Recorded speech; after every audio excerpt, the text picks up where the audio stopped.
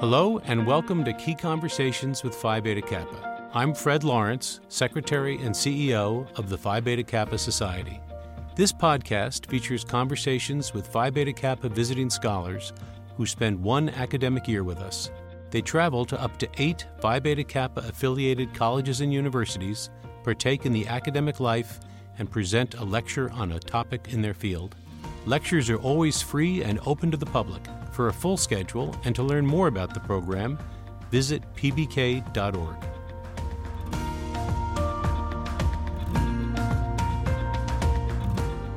Today, I'm pleased to welcome Professor Ayanna Thompson. Professor Thompson is a professor of English who specializes in Renaissance drama and issues of race in and as performance.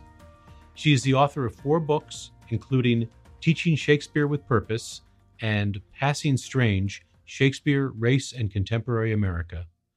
Her lines of academic inquiry consider the effects of non-traditional casting in theater, perceptions of race in classical performances, and literary theories of revenge. Welcome, Professor. Thank you. Good to have you with us today. It's wonderful to be here. Emily Dickinson famously said that Hamlet wavered for us all.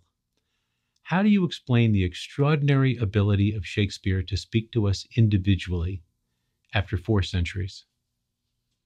Well, the plays have amazing complexity to them that I think allows us to focus on different registers at different time periods. And so Hamlet is not the same Hamlet that it was in the 17th century, that it is in the 21st century. And I think we pick up on new things now in different aspects. And the fact that Emily Dickinson focused on the wavering, of course, is a very modern interpretation of the play.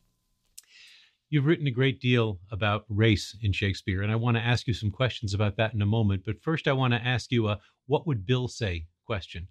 Would William Shakespeare recognize the question of the role of race in his work? Oh, that's a hard one, because the word race was just starting to come into what I think we would call a more modern definition. So if we said, hey, Billy boy, what do you think about race in your plays? He'd say, well, they all have to do with lineage. and a lot of them have to do with family structures. So I think in some ways he would absolutely understand what race means in terms of the way that lineage and family structures led into a way of thinking about classifying different human beings. So I don't know that he would necessarily say, oh, of course I wrote about Othello or Aaron the Moor or Shylock, but maybe with some prompting he'd get there. So let's talk about some of those characters and your views on what you call non-traditional casting. That is, people of color playing roles not traditionally associated as roles of color. What's the significance of how we cast a play today? And again, would Shakespeare sitting in your theater be thinking about this? Would this strike him as odd, or would this strike him as making sense? Oh, I think for Shakespeare, it would probably strike him as very odd. But I think was also such a consummate entertainer and so attuned to what an audience craved and desired that maybe if he looked at the audience and saw that audiences were expecting this or were familiar with it, that he would go with it. But in terms of non-traditional casting for us now, this is something that has been going on for, over 200 years because Ira Aldridge and James Hewlett, famous African-American actors in the 19th century, started performing at the African Grove Theater in New York, not only performing scenes and monologues from Othello, but also doing Richard III, King Lear, Macbeth in whiteface. We have images of Ira Aldridge in white makeup performing as King Lear, and he became superstar famous in Eastern Europe. And then the story picks up again with the Orson Welles' Voodoo Macbeth in 1936 in New York with an all-black cast. And they were doing Macbeth as if it were set in the Caribbean, in kind of evoking the connections between Macbeth and the Haitian emperor Henri Christophe. It was hugely popular. 10,000 people showed up for opening night. and over 150,000 people saw it in its New York run. And then, of course, we get Paul Robeson, and then a whole long line of very famous actors of color throughout the 20th century. Whereas now many theater companies say they don't do non-traditional casting, they do new traditional casting. It's become the standard.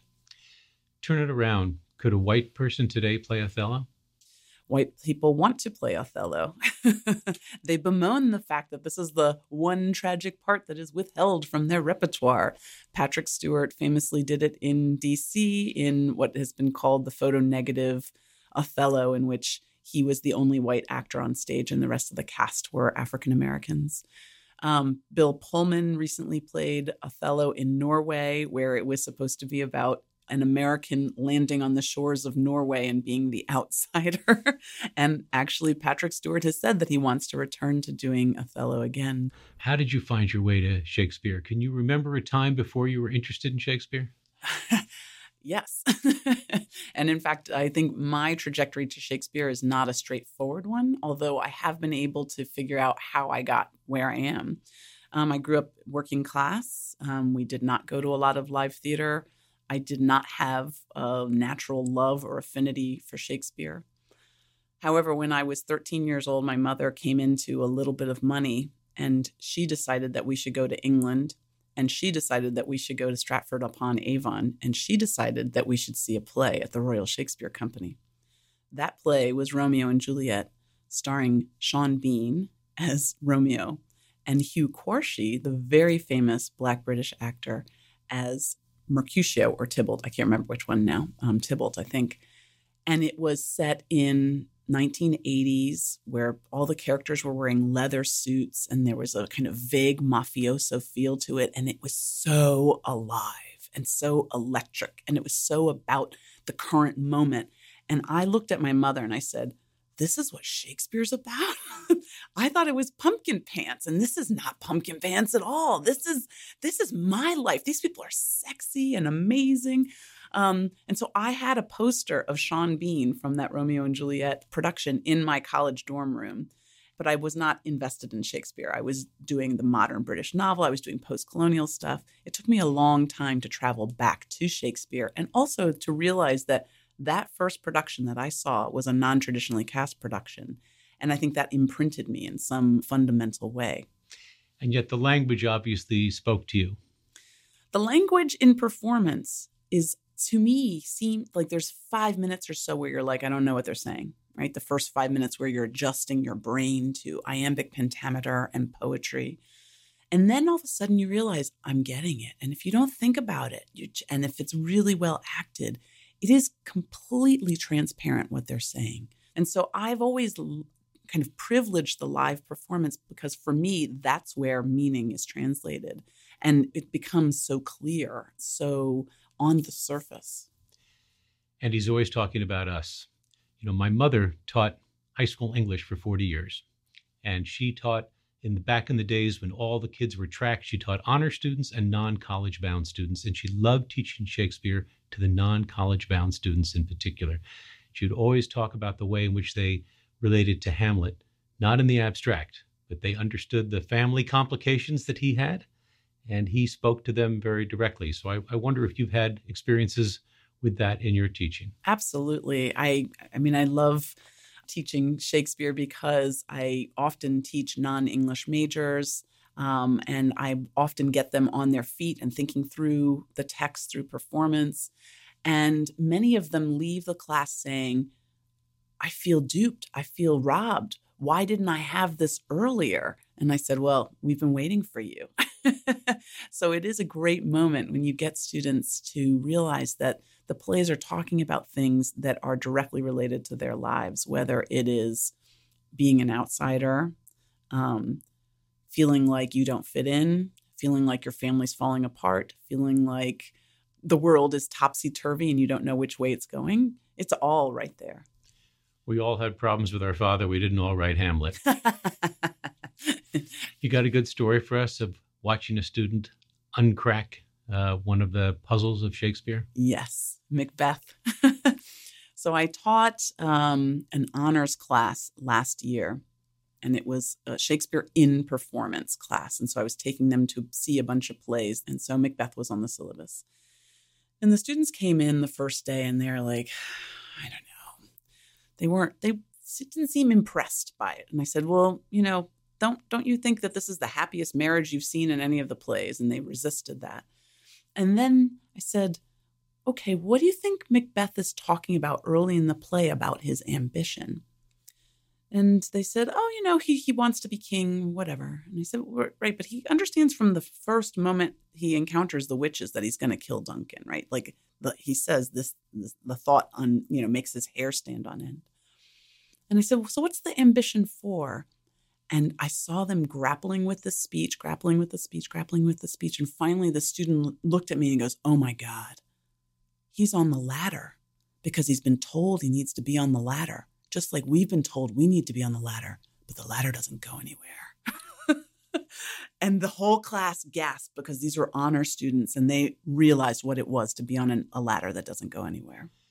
So as they say, it just got real. It got real for them, very real. And did the teaching of the play change from that moment? Yes, absolutely. I think they became more cognizant of themselves in the play, the things that they're willing to do to achieve their ambition, the things that they think they shouldn't do, and where those lines are. It became incredibly intense, I think, for those students. The Folger here in D.C. just did a wonderful production of Antony and Cleopatra. And I was struck by the fact that some of the best speeches don't seem to go to Antony or Cleopatra. Enobarbus has this wonderful speech, the barge she sat in like a burnished throne burned on the water. It was intoxicating. I had not heard that speech before. There are the famous ones that we all know. This was the noblest Roman of them all, to be or not to be.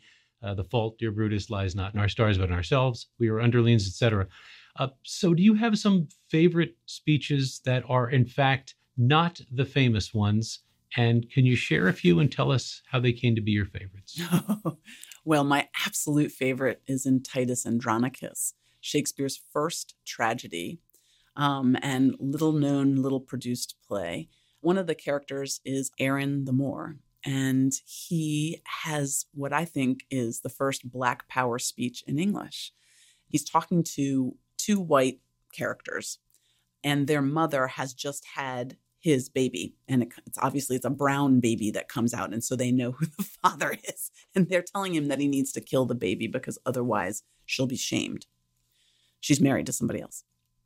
And he looks at these two white men and he says, what, ye white-limed walls, ye alehouse painted signs, is black so base a hue in that it scorns to bear another hue? And he goes on, and it's this amazing speech in which he says why black is better. It doesn't blush. It doesn't reveal anything. Why whiteness is weaker. And he's looking at this child, and he's the one character. He's incredibly villainous, evil character. But he is the one character in the play who actively tries to protect his own child. And so you see this kind of evil blackness, though, tied with a pride for his race, but also a love of his child and a paternity that we don't see expressed elsewhere in the play. So let me go back to where I started when I asked you, what would Bill say? That is obviously to us is a racially inflected story. I mean, you say it's the first Black Power speech in the English language. Yep. Maybe in any Western language. So would he have recognized it as a racially inflected plot, or would he have thought of it as a human piece coming from the soul of this actor? So I do think that William Shakespeare, our dear Bill, would have said, yeah, no, this is totally about blackness. There's nothing in this that is kind of obscuring that. He talks explicitly about his blackness. He even says, I like the black dog, as the saying is, right? Like, I mean, this is a character who knows he's black, who's performing as if he's black. Now, if Shakespeare could have extrapolated this to make it mean about race in general or blackness in general, I think is a different question. But if you said, hey, is Aaron black and is this about blackness? He'd say, yeah, duh. Does he do the same thing with Shylock, do you think? Yes, absolutely. Shylock. So I always say that there are 3 dangerous plays by Shakespeare: Merchant of Venice, Othello, and Taming of the Shrew. Those plays are really hard.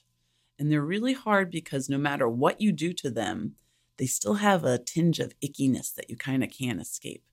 And Merchant of Venice has an amazing performance history, right? We know that it's a comedy, and we know that it has its roots in Commedia dell'arte, and that Shylock would have been a buffoonish type of character in the way that he was portrayed. We also know that he has one of the most amazing, heartfelt speeches about humanity, right? Hath not a Jew eyes, hath not a Jew hands, right? If you cut us, do we not bleed? Do we not bleed, right? So we've got this buffoonish Commedia character saying one of the most intensely humanistic speeches that you can imagine. So there's that dissonance that Shakespeare likes. And getting back to the performance history of Merchant of Venice, we know the Nazis were really interested in staging Merchant of Venice so that Jessica, Shylock's daughter, could actually be a Christian who happily escapes from her evil Jewish father. We also know that post-Holocaust that many Jewish actors, acting companies, and theater companies at colleges and universities use this as a type of Zionist text. I saw a production like that at Harvard by a student Jewish organization. So they're really trying to appropriate Shylock. I'm not sure that it works. I think it's still, there's yuckiness in the play. I think there's a lot of yuckiness in Othello as well, because Iago is the one who controls everything, and Othello is the dupe, and Iago is, it's a comic structure to that play as well, even though it's a tragic ending. The structure is such that Iago makes the audience complicit with him in what he's doing and undermining Othello. And Taming of the Shrew, from a feminist perspective, it's hard to get out of the words, right? You know, when Kate at the end says, I'll put my hand under your boot, right? She's totally submissive to Petruchio. Now, you can do that with a wink or not, but still the words themselves, you know, I mean, this is the grappling part that I like. We've been talking about non-traditional casting of Shakespeare plays. Let me take you out of Shakespeare for a second, and maybe one of the most remarkable contemporary moments of non-traditional casting is the extraordinary performance of Hamilton on Broadway and now all over the country, all over the world. First of all, have you seen Hamilton, and what are your responses, reactions to it? And then I'd love you to tell us a little bit about how you use it in your classes. I have not seen Hamilton. I am a member of the Public Theater, and I had tickets for the first run at the Public, and I couldn't go. So I gave my tickets to a graduate student. This is a graduate student who must be very, very grateful to you. My student came back and he said, "Oh, you made a mistake." So I have yet to see it, but I know a lot about it, and I know a lot about the casting.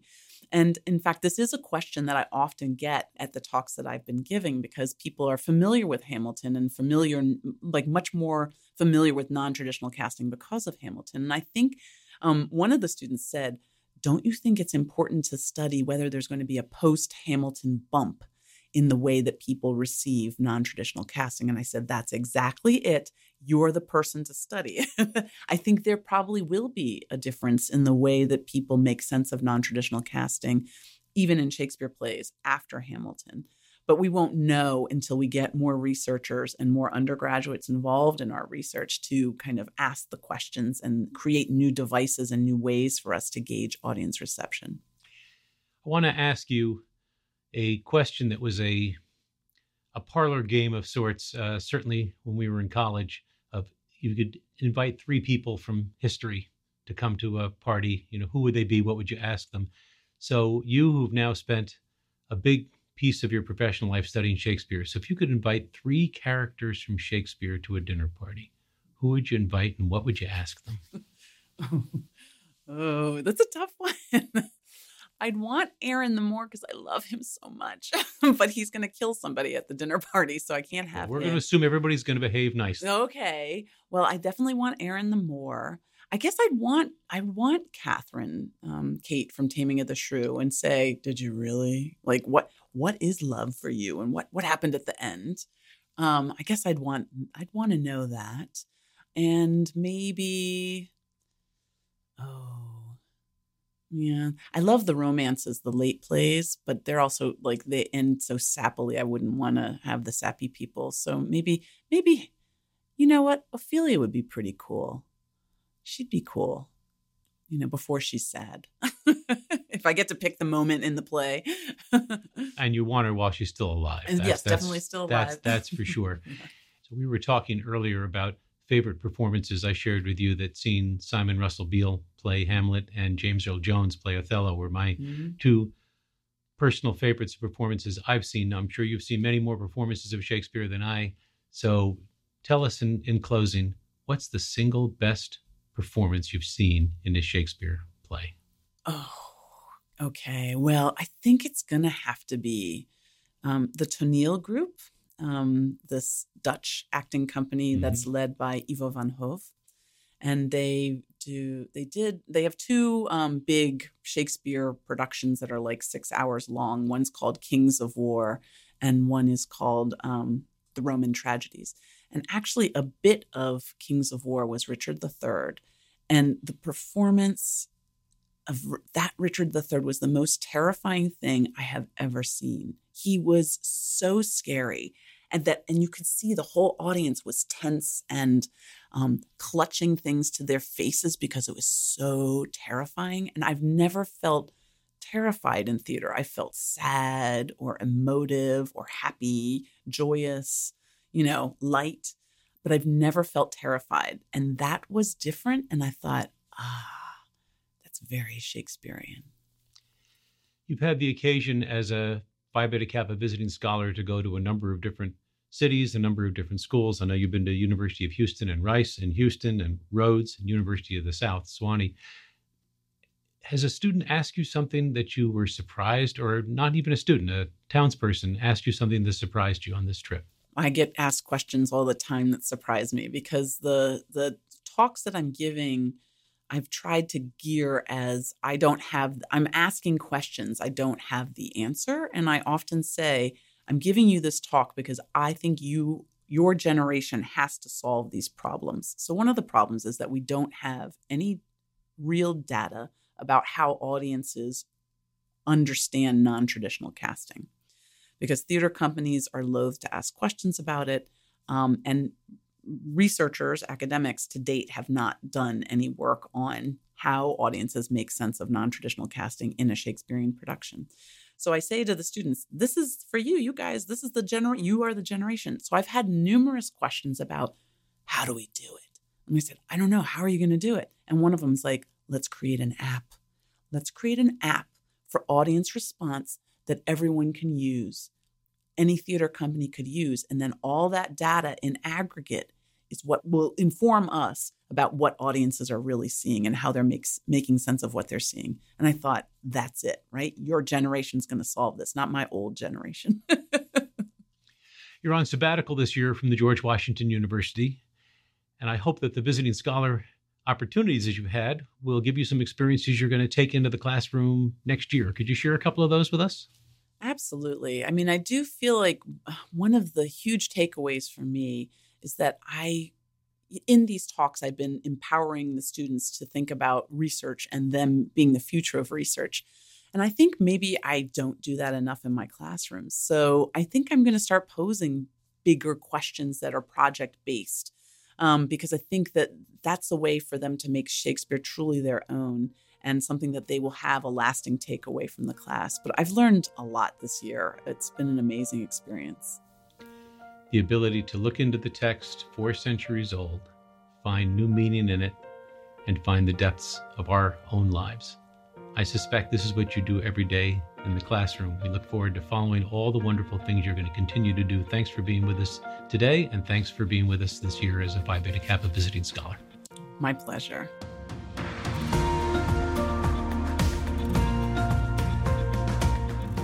Thanks for listening. This podcast is produced by Lantigua Williams & Co. Our theme song is Back to Back by Jan Perchik. To learn more about the Phi Beta Kappa Visiting Scholar Program, please visit pbk.org. I'm Fred Lawrence. Until next time.